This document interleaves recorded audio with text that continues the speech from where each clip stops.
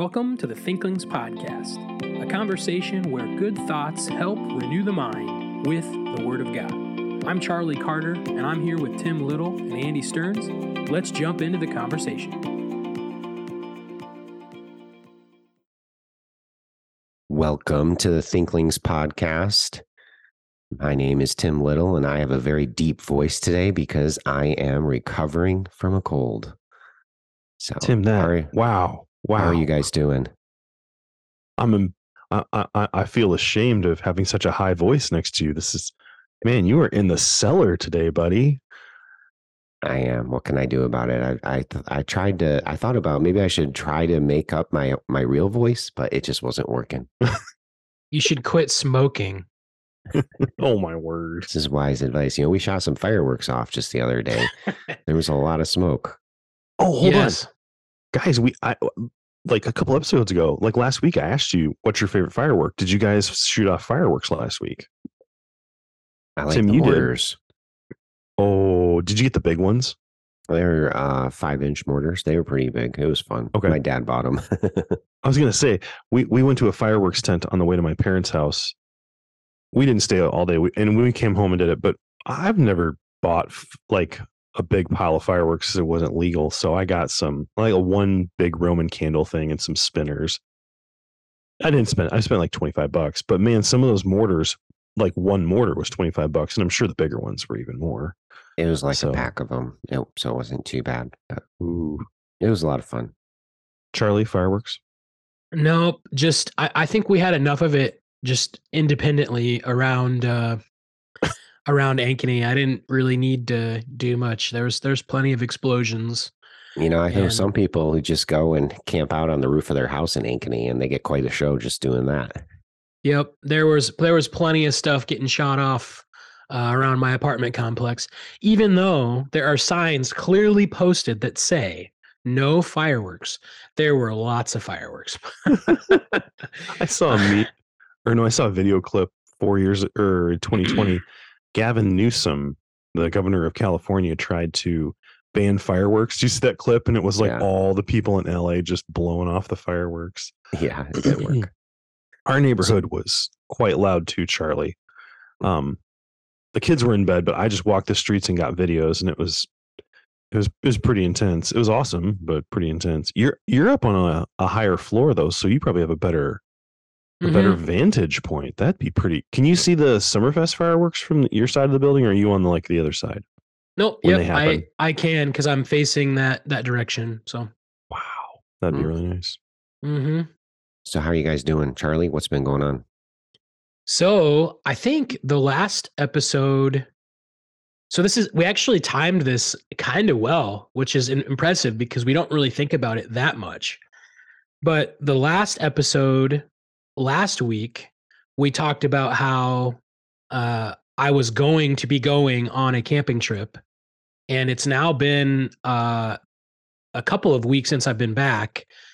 But so I spent a full week on a backpacking trip, and we spent one night in Nebraska, which was, what you would expect of Nebraska, and then. I re-listened to that episode recently. We were pretty harsh to Nebraska. Sorry, Nebraska. We do love the people there. You guys are horrendous. 2 weeks from today, I will be in Nebraska again at a camp. So looking forward to that at Whispering Cedars. But and then did anybody get eaten by a mountain lion? Well, it's funny you should say that. So we did have a couple of encounters. And I don't know if I'm supposed to say this or not. We didn't tell anyone about it, but the first night we were in Wyoming, I woke up in the middle of the night, and it's something when someone is used to the outdoors and hunts, there's like a different sense of like the sounds that are happening. And I could hear something walking through our camp, and I could hear it breathing. And I'm fairly confident that it was a bear just roaming through at like 2 a.m. Nice. And so I I don't want to go camping and backpacking now. It's okay. Well, it is what it is. Like they're there because they smell food, and as long as you don't have food in your tent, you're going to be fine.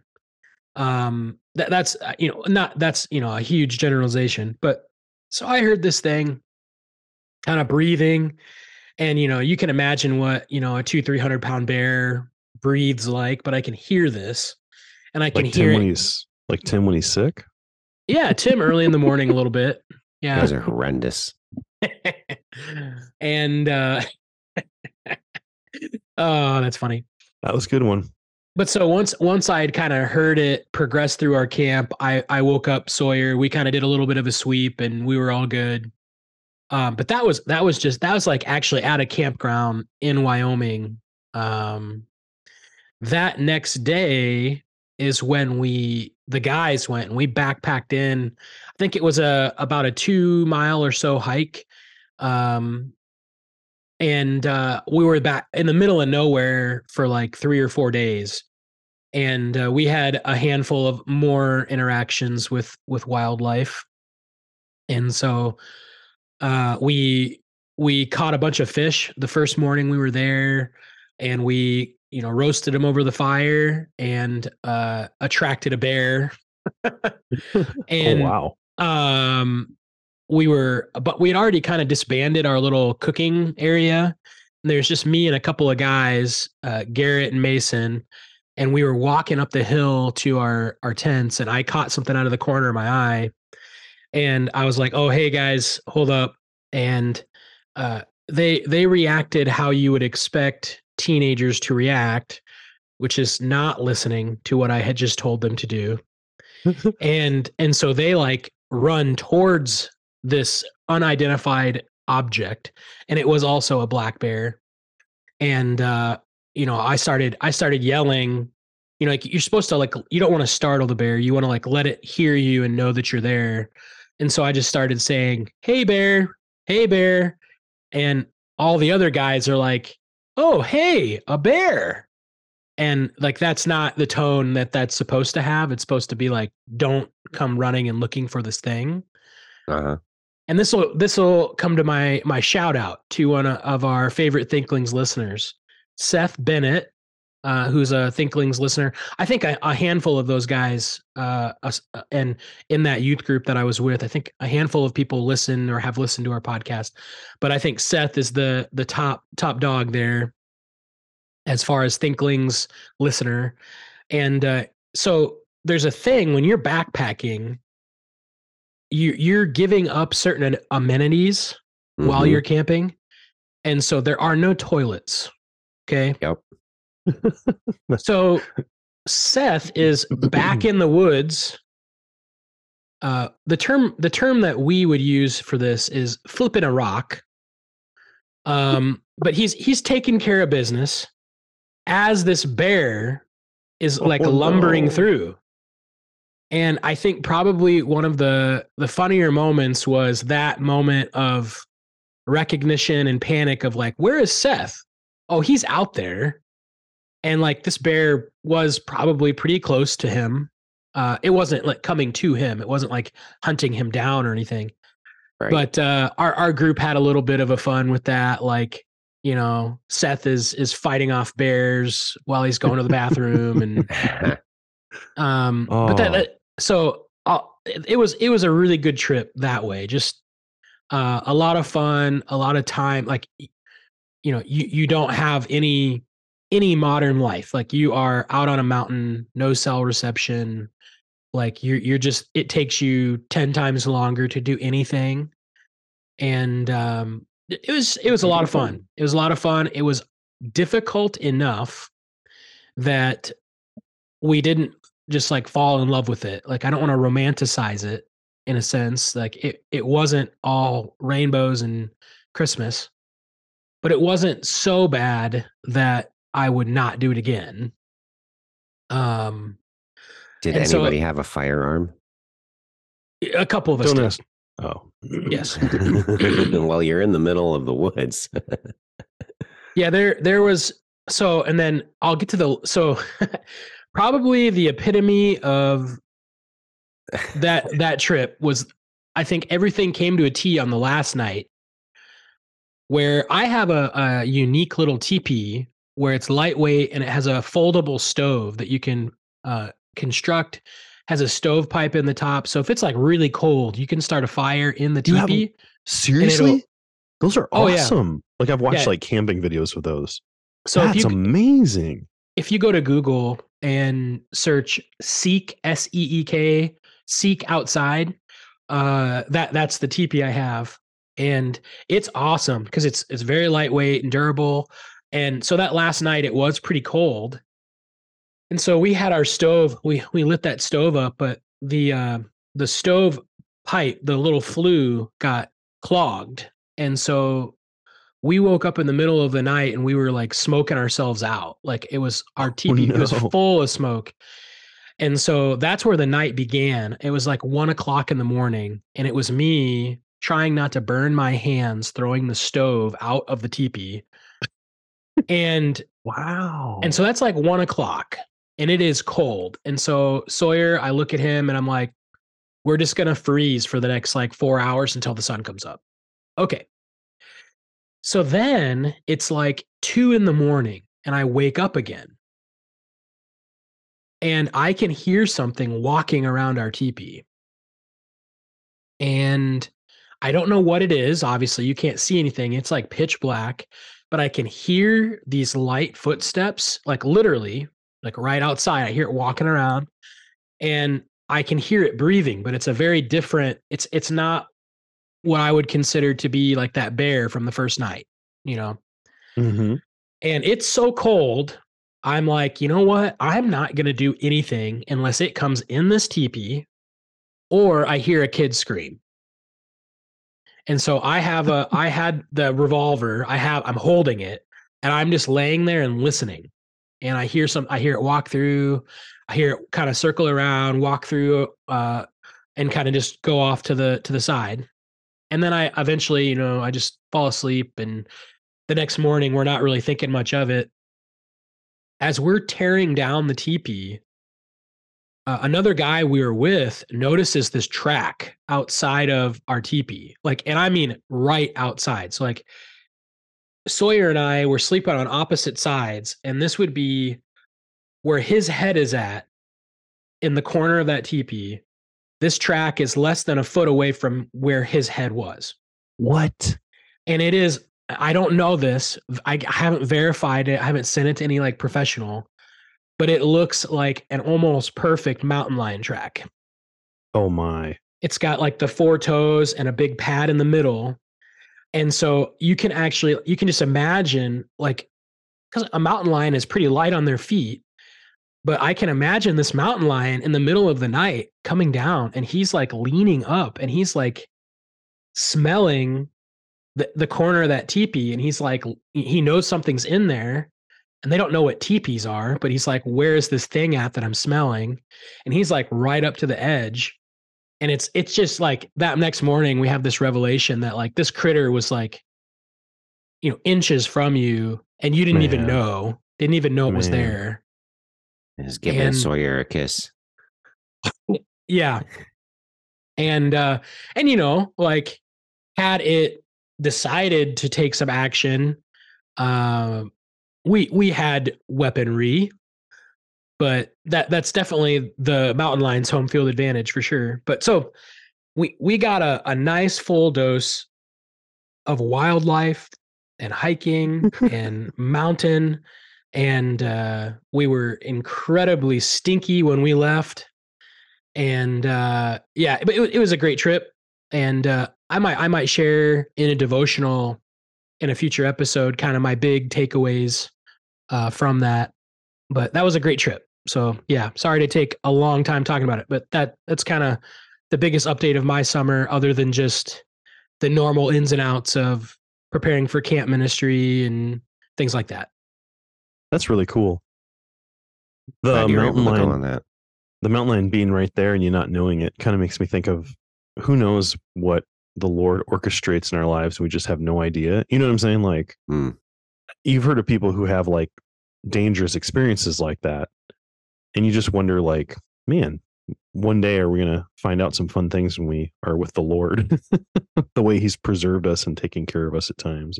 Right. That's cool. Well, we are in the Stearns household. Robin has had her surgery. She's had her second week update checkup. And basically she's in a like try to get strong phase before we go back for some more scans in about 2 weeks. When we go back, that'll determine what's in the future for us. So listeners, feel free to pray for the Stearns household. For sure, radiation. They're going to do radiation on her leg where the tumor was because they want to try to make sure they get absolutely every cell. This is a very aggressive cancer, we found out. And so if there's anything left, it's going to regrow. But then our doctors are doing some tests to see if there's any other treatments that would work. The chemo only killed 22% of the tumor last time, and it was the best concoction for this kind of tumor. So we're just kind of in a waiting phase. It's been kind of nice in one way because Robin's really far away from, like, 8 to 10 weeks away from her chemo, so her stomach is not nearly as upset. She can eat a little bit. She still can't eat a lot of foods, but she can eat much more foods, and her hair is starting to grow back, which there will probably be more chemo in the future, so that'll fall out. But the kids, however, Evan did the basketball camp that was on Faith's campus a week or two ago. Oh man, the Hoop Stars, he just thought it was great. And Charlie, you said when you left that camping trip, you guys were really stinky. I'm telling you, these these are fourth and fifth grade boys. One day, Coach Fincham, apparently, this is through my son. He's like, Coach was there and he looked down at us, and I don't know what precipitated this, but Fincham just said, "Man, you guys smell really good today." And I can just hear the sarcasm in Brian Fincham's voice. Yeah. So, but yeah. Hey, I want to give a shout out to Camp Utibica today. We have 2 people from Tim and I's church who are out there. So Stephen and Christina, I hope you're having a good summer. We're glad you're out there. Glad you're serving the Lord. It's been really encouraging. Tim and we do the Wednesday night kids ministry during the school year. And so I never get to go to prayer meeting. Neither does Tim. And so this summer, because I'm not doing travel because of our life, I've been in prayer meeting more consistently. And it's been cool to hear about. There's a line in the prayer list for all the people in ministry. And we really have a lot of college students, like all over the country this year, working in camps and various ministries. So one of them's going to Romania for like a 6-week internship kind of a thing, or a 6-week missions trip. It's been cool. So shout out to Camp Utibica. A couple weeks ago, we talked about Saturnalia. You guys remember that talk? Yes. It was a good time, wasn't it? So we had a listener message us. It wasn't too good of a time, though. It was what? Oh yeah, an appropriate amount of goodness. No one would have called our podcast a modern day Saturnalia. Right. So a Thinklings Festival. That would be a lot of books and a lot of coffee. So for a longtime listener, Daniel of the Forest. We'll just say Daniel of the Forest. He wrote in and said at the very end of my talk on Saturnalia, I said I was writing that for the chapter, and I gave the analogy of July 4th. I said, what if it became like this holiday Christians co-opted into being like the Freedom in Christ holiday, and in the future, it was only that. And then someone said, hey, that's just a pagan holiday. I said, maybe that's similar. I said, maybe there's a better parallel. So this is what he says. He says, I have a thought on Saturnalia, July 4th analogy after listening to your episode. I don't think it's strong enough to include as an option because it's an identical scenario except for the most significant parts to a Christian concerned about Christmas. July 4th isn't a pagan holiday. And I do think I would agree right there. I'll just stop reading the quote. It's currently not pagan. It's just a national holiday. It doesn't celebrate any paganism. So I agree. That's the weak part of that analogy. He says, and Christians aren't borrowing it questionably. So there's nothing questionable that we're using, like in my magical analogy. He says the national conflicts between Great Britain and its colonies 250 years ago are almost meaningless now from the spiritual vantage point. while paganism remains permanently opposed to God. So I do agree. I think that's a perceptive comment, Daniel of the Forest. I will say this though, in the chapter that I wrote and submitted, I actually used a different illustration, and I didn't want to use it on the podcast because I was still developing it. But I'll just say that I used Pride Month in the book, and so I think that analogy definitely might be a little better. So, but we'll see. We'll see when the editor reads it if she thinks that too, and if not, then I might be calling you for a new illustration. So, yeah, Tim, what are you doing these days? Right now, I'm in New York visiting my family. A couple of weeks ago, I was at Raccoon River Bible Camp. Had a great time with the 4th through 6th graders. Maybe it was 3rd through 6th graders. Anyway, the younger kids. The pictures on Facebook looked awesome. Yeah, we had a really good time. I did a series through the life of Abraham and talked about belief. Genesis 12, 13, 14, 15, and then jumped to chapter 22 at the end. But we had a really good time. And I just love going and ministering with younger kids. They're very formable at that time in their lives. And so, Raccoon River is a really different camp. They really emphasize scripture memory, which I really love. Kids were memorizing a lot of verses. That's really good. Yeah, it was a good time. And that's kind of what's been going on in my life. I've been working on an article, which I have to have done by the beginning of August, but I haven't touched that in about 2 or 3 weeks. So when I get back to Ankeny, that's going to be a major focus for the rest of my summer. So we have some Thinklings business to tend to. Books and business. Yeah, I didn't know who was saying it, Charlie. I didn't mess it up this time. That's true. Tim got it right, everybody. Tim figured it out, and me and Charlie messed it up. We don't have a plan. There's not a plan. You can't mess something up if there's not a plan. I thought we had the plan. I thought we did have a plan. We did have a plan. You guys are horrendous. Okay, who's got the book? So I've been reading a book, and this is going to be a shout out to honorary Thinkling Josh Boyd. He messaged me earlier in the summer and said, "Hey, have you read Francis Schaeffer's A Christian Manifesto?" And I said, "No, it's on my reading list. I'd like to one day." I'm a Schaeffer fan. He's an apologetic guy, and he's a philosopher, and all that stuff's interesting to me. And so Josh said, "Well, I'm reading it right now for a project, and I'm finding it very interesting." Anyways, and so I wrote back and said, "Hey, I'll read it, and why don't you keep me posted on your progress?" And then he just burned me. Because 2 years ago, we were going to read a book together in the summer, and I set up a schedule online, and then I literally didn't read any of the book, and he's never let me forget it. Oh, I know. He's never let me forget it. He just digs at me every time with it. What a good friend. It is. It is. It really is a good friend. Like when you say you're going to read a book and you literally don't read any of it until one chapter at the end of the summer, it's worth getting ripped up over. So this time I thought I'm going to read it. And what I have found is that I am able to carve time out to read, which is good. And I've been working on some projects. So I'm pleased. Normally in the summer, especially like right now with what's going on, I didn't know if I'd be able to get anything done, but I've been able to do a little bit and spend a lot of time with my kids and my family. But I have worked through almost the entire book. And so I think I'm ready to talk about it a little. There are 10 chapters and I've read 7. But I think listeners, this would be interesting. So I wished I hadn't told you the title, and I wished I hadn't told these guys the title, and I had just talked about the topics, because you wouldn't know that this book was written back in like the 60s or 70s. It's very, I think the term is prescient, like forward sight. It can see what's going on. So listener, if you're interested in this, I'm going to give you an overview of it. Chapter 1 and chapter 2 really talk about the themes of how do you know what you know, like what's true, and then where do you base where you found the idea of freedom, and then your belief. And he's going to come off a lot like a presuppositionalist or a reformed. He's reformed. So there's going to be a lot of starting with like the Bible and what does the Bible say.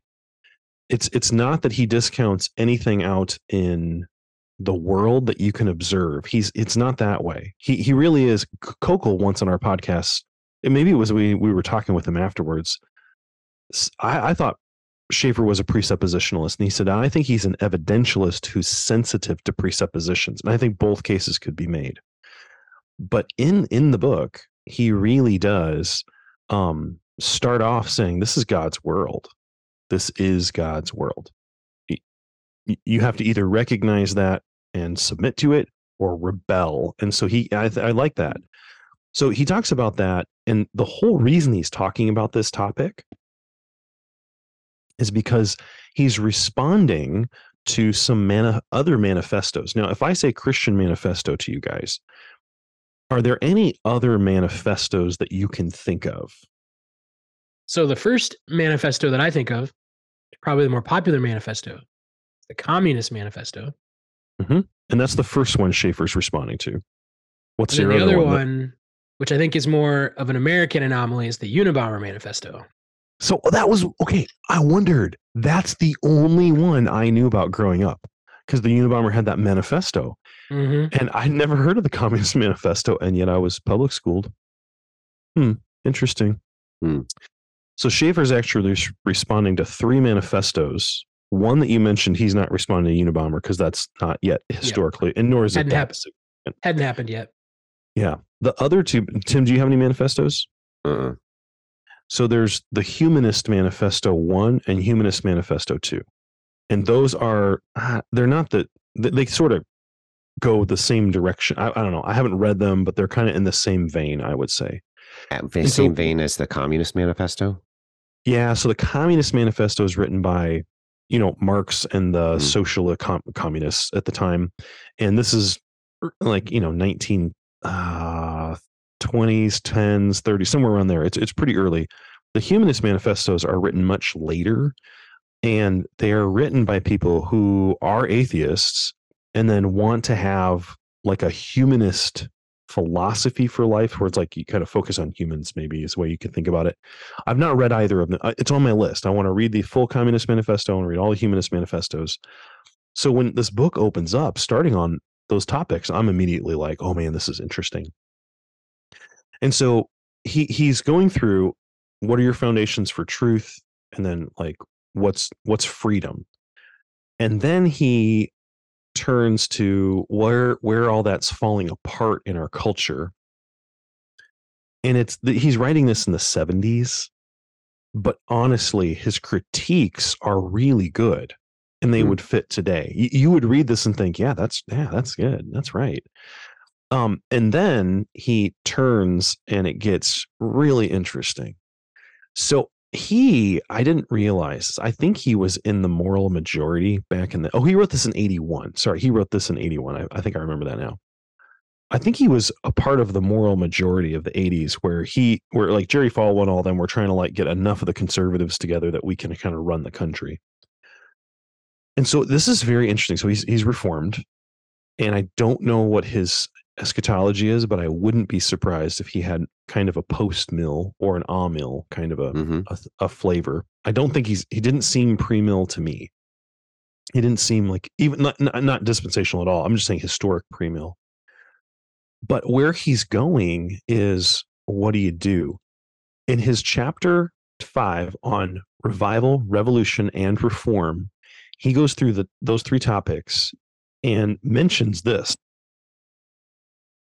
He says, in the Protestant Reformation, there are countries that have long-lasting change, like from the Reformation going forward. And then there are countries who have the Reformation come to it, and then they don't have long-lasting change. And he says the difference is that the countries that had long-lasting change took Reformation principles and pushed them into the body politic of the country, and even to the point where there were like fighting and rebellion going on over it. And when like the Reformation got sort of ensconced in the culture, then it actually had a long-lasting change. But in the countries where the Reformation came, and then it sort of like they didn't do any of that politics stuff, the other side, the Catholics or whatever, would just squash them, and then long term there was no like long-term fruit. Now, do you see where he's going with this? Are you taking the 2 and the 2 and adding it in 4? He's I think making a case, and I have not read the last 3 chapters. I think he's making a case for some civil disobedience and maybe rebellion. There's chapter 6 is an open window. That's what it's called. And what he's saying is, in different cultures, there are times where the culture will be more open to Christianity and Christian influence. And I would just say, like today, in China, if I mention that I'm a Christian and I start trying to do stuff, I get put in jail. But in America, I can mention I'm a Christian, I'll just get canceled. Now, 50 or 100 years ago, I could mention I'm a Christian and no big deal. That's fine. And what he's saying is our window is closing in this country where we're going to lose our ability to have influence. And so we got to make the most of it. Now, he's writing this in 1981. Yeah. That's 42 years ago. I'm 43. That's like my whole lifetime. Now, look at our country today. That's the thing about this book. He's like a prophet. We are losing all the possible influence we could have. Now, here's where it's getting interesting, and I don't know where he's going. I'm reading the chapter 7 called The Limits of Civil Disobedience. Civil obedience. And he's what? The limits of civil obedience? Obedience, sorry. Yeah, the limits of civil obedience. So as a person in the city, the civis, the city, what should you obey? And he's laying out a shockingly interesting case, a lot like from the Bible, on his view of how Christians should obey politics. So this makes sense. I think he's just applying it in a way I hadn't thought of. So he starts off in Romans 13, of course, and the one other government passage, maybe it's in Peter. Yeah, it's 1 Peter 2 and 3. And he says, look, what are we supposed to do? We're supposed to submit to the government because God ordained government to punish evil and reward good. He says, but what if the government does something wicked? Well, we would all say you don't obey it. But I think his whole chapter is just fleshing out what that looks like and where the disobedience is coming from. Now, remember, he has the heavy Reformed emphasis, so he's taking a strong view of God's lordship, which I think is a good thing. But he's saying if the government is not submitting to the lordship of Christ, it's actually a false. I don't know what term he uses. It's a wrong government, and it's right for us to like flip it and put in a good government. Now, you see where this is going to fit very well with like the Doug Wilson Christian nationalism theonomy. Yeah, but also like biblically, it was starting to kind of make sense. I think Schaeffer is putting all his eggs in the basket of culture and wanting to change the culture. I'm not sure I'm ready to do that yet, but it was a really interesting case. Now, I haven't read chapter 8. That's titled The Use of Civil Disobedience. Chapter 9 is titled The Use of Force. And chapter 10 is By Teaching, By Life, By Action. I haven't read those, and I'm curious where he's going to go. But it's not what I expected, but I haven't read any of the other 3 manifestos. Oh, actually, I haven't read the Unabomber manifesto either, so I haven't ever read a manifesto. I thought this would be more like the Nashville Declaration or the Manhattan Declaration. I thought it was going to be something like that with affirmations and denials.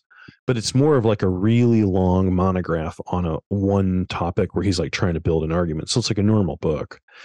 But I would say it was really interesting, and I'm not ready to rank it, but I think it would be interesting to read. If you're into politics, you'd probably find this book interesting. I don't know that I want to say, hey, this is how to do it yet.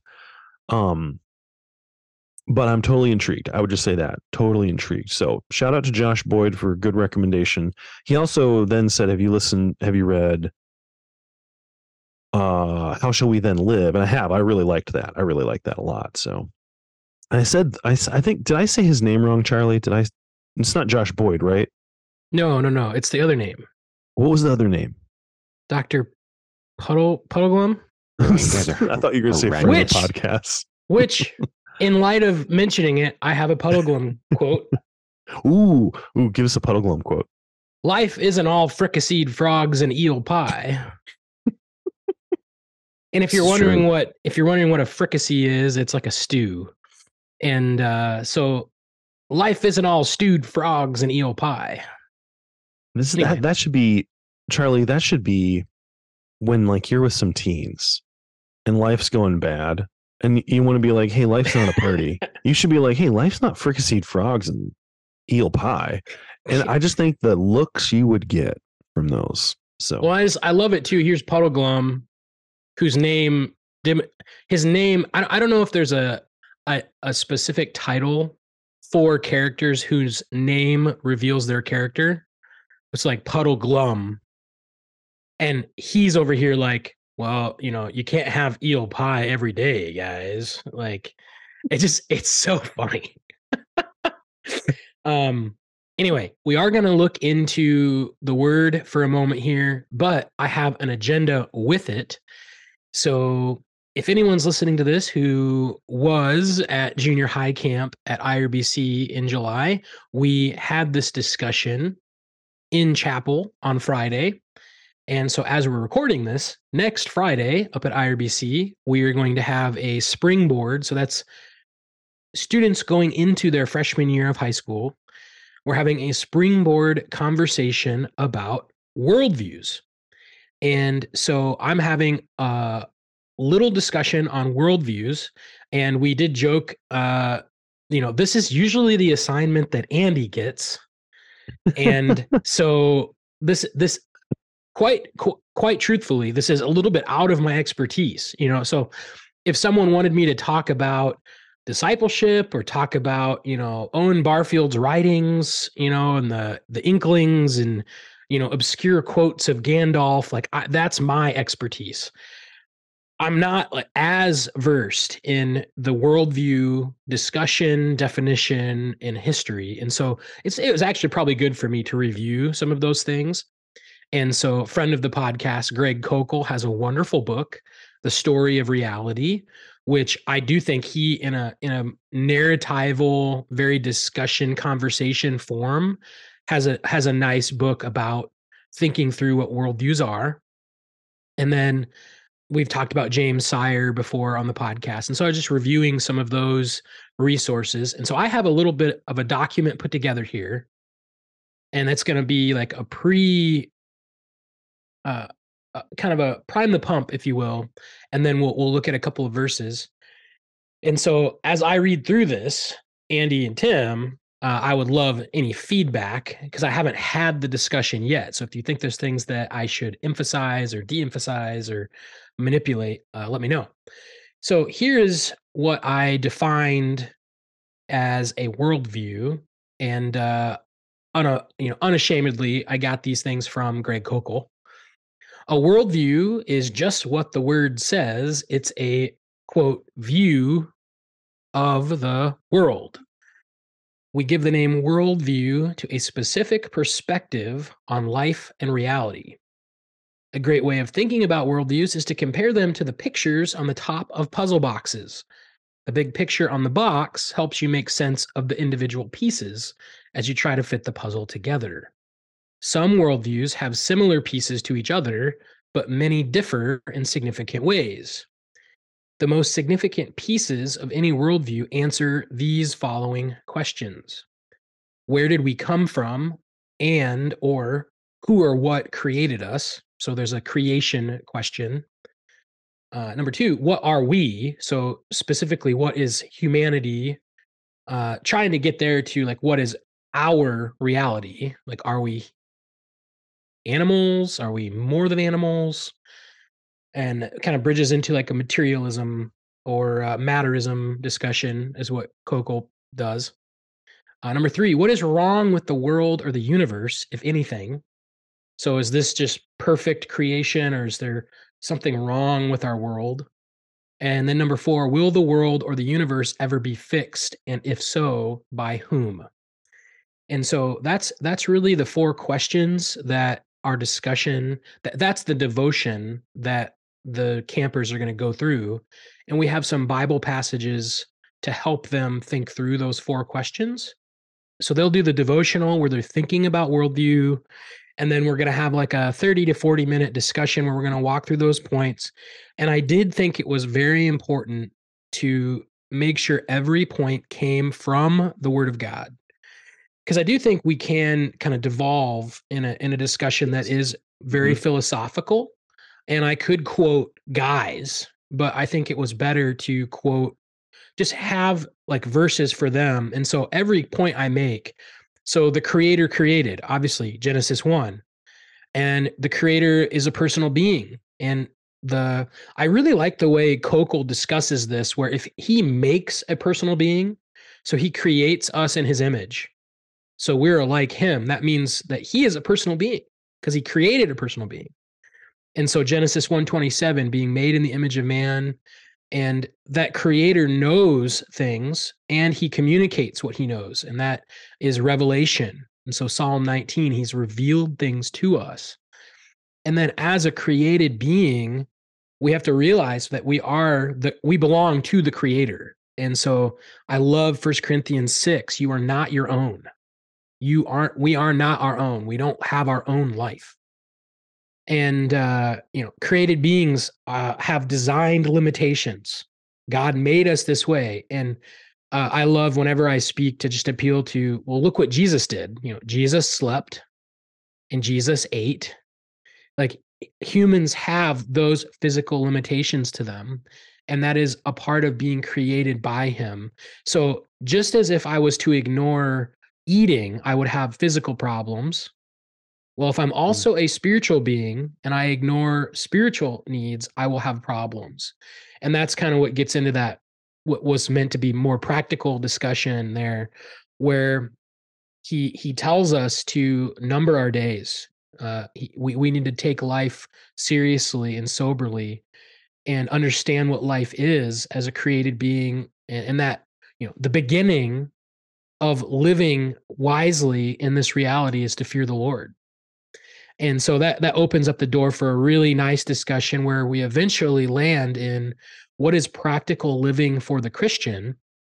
We do not want to continue to live in arrogance or ignorance to the word of God, but we want to understand that we have a daily battle to engage in, and that is the war of the flesh and the spirit, and that has real consequences to it. It's a part of ministering to other people, sharing what is true to other people, and then experiencing the good life that God intends for us. Comes down to living in those real physical limitations, and learning to live with those real spiritual admonishments. And so, really, what I'm going to have them write down at the end of the discussion, and this is a kind of a clashing of a couple of ideas, but matter doesn't matter. I think that is a really good summary for what I want them to take away, is that there are worldviews that think that we're just physical, that it's just matter, it's just things. And those worldviews also really struggle to figure out what joy is. Because if it is only physical, then joy must come from, or happiness must come from physical. And so we'll probably talk about this in another podcast. But one of the things I really love about Tim's book, Song of Songs for Singles, which I didn't mention this earlier, but when we were off air, but whenever I've talked about this book with people, I'm like, yeah, guess what? I'm the single. So like, you have a title, Song for Singles. I'm like, yeah, that's me. Anyway, but so Tim, you say this in the opening chapters of your book. It might be the very first chapter. Sex just doesn't matter that much. You say that a lot. You emphasize that. And you also emphasize that our culture doesn't believe that. They want to make it a much bigger deal than it is. And so you think about like, what does matter? Like, what brings joy and happiness?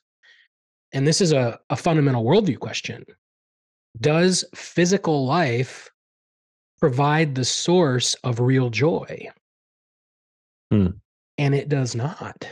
And so that's really I think the takeaway that I want to present to these kids is matter doesn't really matter that much. Yeah, we live here, we have to understand it, but the real joy of life is understanding and walking wisely in light of who God is. That's a spiritual reality and a practical spiritual life. What do you guys think about those 4 questions? Did I capture what worldviews are? Am I missing something? I think those are really good questions. And in fact, I'm trying to remember who it is. I think it's Sire, but I think there's more. Ken Samples has, I think it's Ken Samples. There's a couple of people who have, Ron Nash. Ron Nash has a bunch of these. But the questions you ask a worldview help to show if the worldview can actually account for reality, because every worldview is saying it's an accounting of reality. So I like those questions. I would say this, listener, you're probably hearing those and thinking, who says I'm going to build a worldview and make sure I can answer all these questions? I don't think that's how it works. But everyone has to answer those questions. Like no one can't not answer those. Well, So once you get to that point, it's really like, man, I got to answer these questions no matter who you are. well, would you say that every human being presupposes an answer to those questions, whether they realize it or not? I think that, yes. Yeah. It's almost like they have an answer, whether they know they have an answer or not. The other thing you could, so remember remember the thinker Blaise Pascal. Mhm. He did he's famous for the wager. We should talk about the wager sometime. I think I can helpfully explain the wager to our listeners because it gets a bad rap. But here's one thing that he thought. He was into statistics, and he kind of looked at things from percentages. And in the question of does God exist or not, he realized very perceptively that that's a yes or no answer. There's no spectrum. Yep. It's not like and so I think all the questions you just answered, they're not all exactly yes, no answers. But Pascal's really interesting perception was that even if you say you don't know the answer, you have to answer that to live in a certain way. So how you live at least answers it. And Charlie, I think all the questions you have right there, even if you say I don't know what the answer is, you have to live an answer to those questions. Like, who created us? Well, I don't know. Well, you're either going to live like a God created you, or you're going to live like you're not created by a God and you can do what you want. I like that. That's good. And the puzzle box illustration. And that's straight from Greg Koukl. Yep. And so the way that he tells the story of reality is he says, I think he has 5 main points to it: God, man, fall. I don't know if he calls it fall, but maybe curse. And then I can't remember what he says for Jesus, if it's like savior, but then his last one is like resurrection, and it's like final resurrection, like things are fixed resurrection. And so, and in that book, he just walks through that story of it, but he weaves really well in other elements of other worldviews. And so really what the heart of the discussion is going to try to get to is I really focus on reality, the term reality. What is real? And so that's good. That first little bit I read is the devotional that they'll go through. And I ask them to go to Acts 17 with Paul on the Areopagus and read through that passage and answer those questions. So based on Acts 17, where did we come from? And it's very clear, God created us. And is there a problem with the world? Very clear. There is sin. And what is the answer to that? And so they'll work through those. And then there's a couple other passages I threw in there that talk about like human wisdom versus spiritual wisdom and things like that. So 1 Corinthians 2, the natural man discussion, the human wisdom versus the wisdom of the spirit. Romans 12 very specifically says, do not be conformed to the world, but be transformed through the renewing of your mind. So there's an easy dichotomy there when we consider, here's one way of living in the world and another way. And then Ephesians 2, where it just says, we were dead like the rest of the world. And so like recognizing these are like very all-encompassing statements of there's a worldly wisdom that we should not conform to because it is spiritually dead. And then that opens the door, I think, for the positive side of worldview, which is to see reality as God made it, where we are not just human physical beings, we're spiritual beings. And so here are the bullet points of the discussion we're going to have, and I'll see what you guys think of them. So again, the repetition of the term is realities. So trying to make worldviews practical. Number one, the reality of the creator. Number two, the realities of created beings and created entities. So if there's a creator, there has to be created things. And so that's the first two natural steps of worldview is there is a creator, which means we're the created. And then number three, the practical realities of physical and spiritual life. So we are physical, we are spiritual, and we have limitations on each of those parts of our being. And then number four, the reality of life after death. And so talking about future restoration and judgment, and then a future destination. And that includes a positive and a negative. So there is judgment. Some will be resurrected to eternal punishment, some to reward and eternal life. So those are kind of the 4 points. And then we kind of just walk through a whole dearth of passages that discuss those things. And so, what do you guys think about that? And Tim, just so you know, Tim, you're going to love this. So I do have Ecclesiastes mentioned. So when we talk about the practical reality of physical life, guess what? What is real? Life under the sun is difficult. That is the reality that we live in, and you cannot avoid it. Unless you think that your wisdom or your wealth will help you avoid it, you need to go read Ecclesiastes. So got a nice little plug in there. So yeah, what do you guys think about those 4 points, or would you emphasize one thing over another thing? Is it the practical realities of spiritual life or physical life? Yes. It's both. Well, I'm focusing on the phrase like life under the sun. So like to live on earth, like to be a created being here, it's a physical reality that life on the cursed world is difficult. Mhm. But obviously that has a lot of spiritual ramifications to its understanding. And so that's the true roots of contentment, is recognizing that this is just how life is.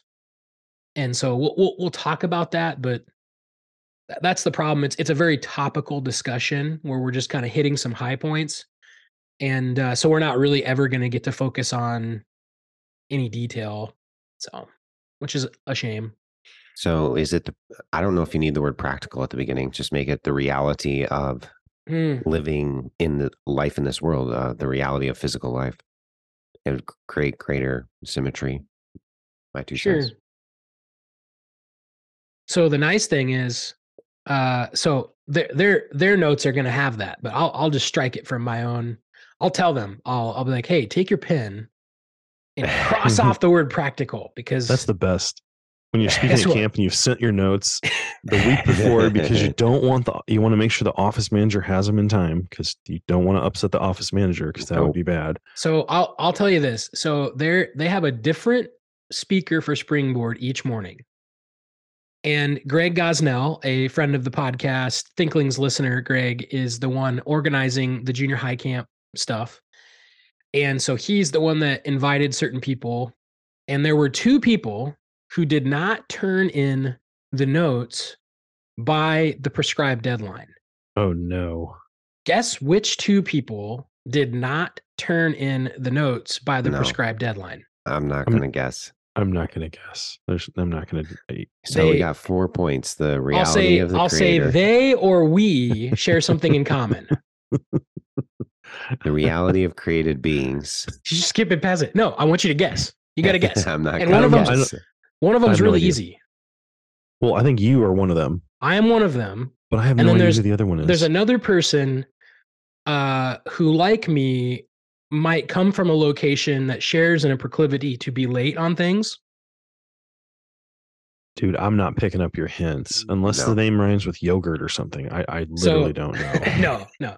So the other person was Brandon Fritz. We both got texted hey, just a reminder that you guys need to turn your stuff in. Guys. Nice. So it's just great. Yeah, that's two former people from Williamsburg still living in very Williamsburg ways. That's that warmed my heart. Okay, I was like, "Where's he going with this?" Oh, okay, Anyway. you and Fritz. That makes sense. That makes sense. So I'll let you guys make any comments, and then I will just jump into one of those passages and talk about them for a moment. I love. I really enjoy thinking about worldview because I really do think that the idea of it is something that helps Christians. Everyone lives out like you have those 4 questions, Charlie. There's a lot of lists out there of questions that a worldview answers. And listener, you may not think, what do you mean? I've never sat here and thought about these questions. But the point is that those questions have to be answered in some way for you to live. And so I think that's always profitable, even though you're not always in the Bible when you're thinking about those things. Do you know what I'm saying? But your Bible answers those questions, whether you realize it or not. And if you don't it's not even that hard of work to think about these answers as a Christian because you've got the Bible right in front of you. But you can easily get misled by the world into thinking in wrong ways. And so I'm thankful that you're going to be able to speak, even if the junior hires don't get it on the first pass. Hopefully you're going to plant good seeds in their mind to think about that. And then I'll just say, you said reality so many times. James Sire's definition of a worldview says it's a commitment, a fundamental orientation of the heart that can be expressed as a story or in a set of presuppositions that we hold about the basic constitution of reality. And that provides the foundation on which we live and move and have our being. And even if you don't answer those questions, you're living and you're moving and you're having being all the time. So I like that. I'm excited that you get to talk about that. And man, way to go, Pastor Goose, on tapping a good guy to speak on that topic. So, but yeah, why don't you take us into one of those passages? Share with us one final thought from God's word. I'm just going to start reading in 1 Corinthians 2, verse 1, and then we'll read down through kind of like the 12-ish range. So 1 Corinthians 2, Paul speaking, and I, when I came to you, brothers, did not come proclaiming to you the testimony of God with lofty speech or wisdom. For I decided to know nothing among you except Jesus Christ and him crucified.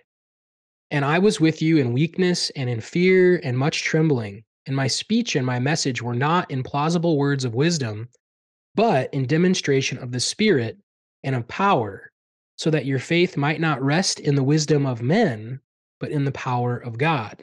There's that juxtaposition there. Yet among the mature, we do impart wisdom, although it is not wisdom of this age or of the rulers of this age who are doomed to pass away. So many worldview things here. But we impart a secret and hidden wisdom of God, which God decreed before the ages for our glory. None of the rulers of this age understood this, for if they had, they would not have crucified the Lord of glory. But as it is written, what no eye has seen, nor ear heard, nor the heart of man imagined, what God has prepared for those who love him. These things God has revealed to us through the Spirit. For the Spirit searches everything, even the depths of God. For who knows a person's thoughts except the spirit of that person, which is in him? So also no one comprehends the thoughts of God except the Spirit of God. Now we have received not the spirit of the world, but the Spirit who is from God, that we might understand the things freely given us by God. And we impart this in words not taught by human wisdom, but taught by the Spirit, interpreting spiritual truths to those who are spiritual. And so there's just drippings in that passage of worldview elements, like who created and who has truth. And there is a wisdom, and I think Paul would maybe put some air quotes to it, some wisdom in this world. But he clearly indicates, guys, when I came to you, I didn't speak to you in the way that the world would want me to speak. I wasn't a rhetorician. I was weak. And the message that I gave you is not the message of the wisdom of this age or the rulers of this age. I shared with you the hidden wisdom of God that is from the Spirit of God. And the reason that Paul had it is because God gave us that Spirit, and he has led us into this truth. And that is what he teaches and how he teaches when he goes places. And he juxtaposes the human worldly wisdom of the rulers of this age with the wisdom that is from above, the wisdom that is from God and from the Spirit. And it fits really well with James chapter 3 and Colossians chapter 3, seeking those things which are above, and recognizing that there is a difference between an earthly human wisdom and what it produces in our lives versus the spiritual wisdom that only comes through submission to the Lord, submission to his word and his Spirit. And that is where worldviews, I think, really do become practical. Is it's not, we've discussed Kokel's book Tactics, where you can strategize having a conversation with someone, knowing how to answer questions, knowing how to ask good questions about people's worldviews. And I think it can become just like, how do I win the argument? And we want to guard ourselves from that. I think that would be human wisdom. And then there's also, I think, a fear, that rational people have of like, I want to make sure I understand reality correctly. I don't want to wake up one day and realize that my whole life was wrong. And so I do think there's a good search for like, am I understanding what's really true? But as you go down that worldview road and you understand who the creator is, you understand who you are in light of that creator, what becomes the practical responsibility each day is learning how to live that wisdom out. And that is quite simply described as submission to him. And, we could call it walking in the Spirit. We could call it obeying the word of God. We could call it fearing the Lord. You could, there's all these phrases in the word of God, seeking those things that are above. But all of that is the practical fruit of having a correct worldview, is learning to submit to him. And so I think that's our goal in that discussion next week. And so that's my encouragement to, that's what I hopefully try to do each day. That's what we try to do each day, but encourage one another and let us be encouraged by the word of God to, if that is reality, that we are created beings by this creator, let us today commit again to walking with him in newness of life. So thank you guys for listening to this week's episode of the Thinklings podcast, and we will see you next week. Thank you for listening to this episode of the Thinklings podcast. We would love to hear from you. If you have any feedback, suggestions, or potential topics that you'd like us to discuss, you can contact us through our email, thinklingspodcast@gmail.com. Remember, don't let this conversation end with this podcast. Read good books, talk about them with your friends, and always continue to cultivate your mind. See you next time on the Thinklings podcast. The Thinklings want to remind our listeners that the Thinklings podcast is our personal production. Our conversations, book discussions, and viewpoints may not represent the views of Faith Baptist Bible College and Theological Seminary. Any questions or feedback should be directed to us at the Thinklings podcast.